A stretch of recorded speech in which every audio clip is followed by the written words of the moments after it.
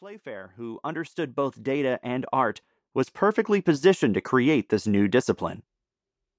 In one famous chart, he plotted the price of wheat in the United Kingdom against the cost of labor. People often complained about the high cost of wheat and thought wages were driving the price up.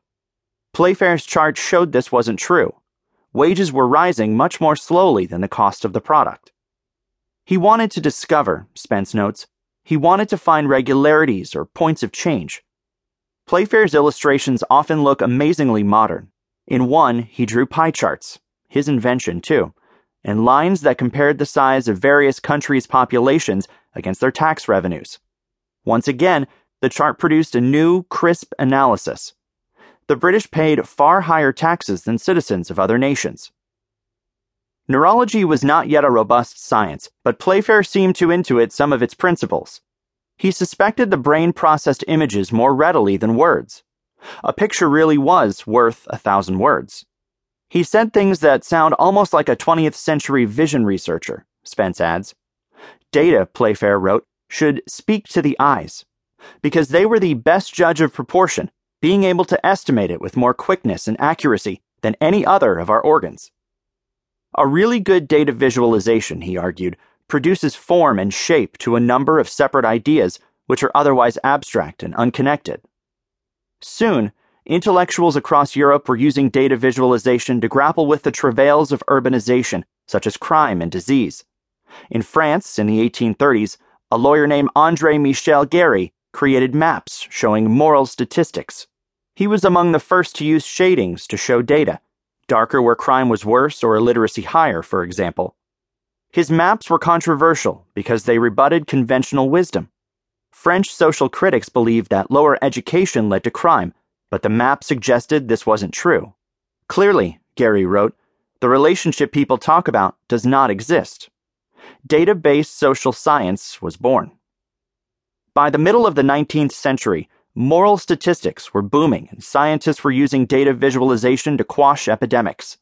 When cholera ravaged London in 1854, the physician John Snow mapped out incidences and noticed a large cluster around the water pump on Broad Street.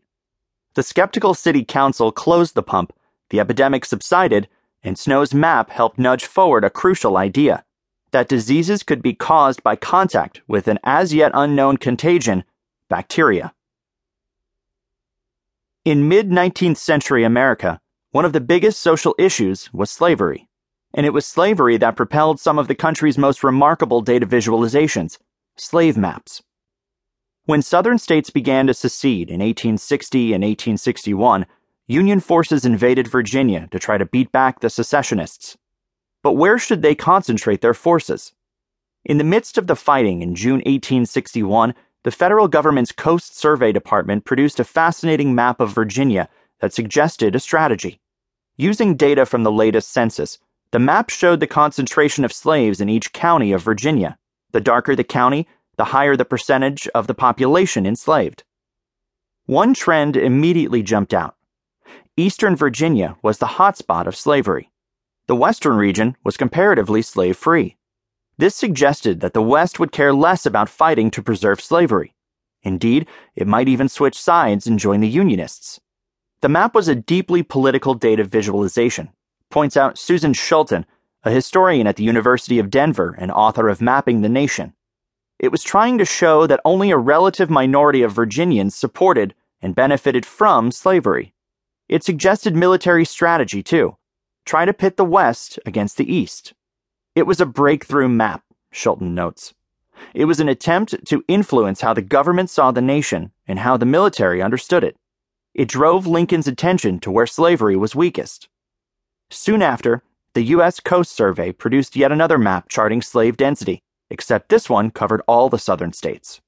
President Lincoln was fascinated by this map, consulting it so frequently during the Civil War that it showed the marks of much service, as an official portraitist, Francis Bicknell Carpenter, later recalled. One day, Carpenter had borrowed the map to examine it when Lincoln came into the room. "You have appropriated my map, have you?" said Lincoln. "I have been looking all around for it." The president put on his spectacles and, sitting down upon a trunk, began to pore over it very earnestly, as Carpenter later wrote.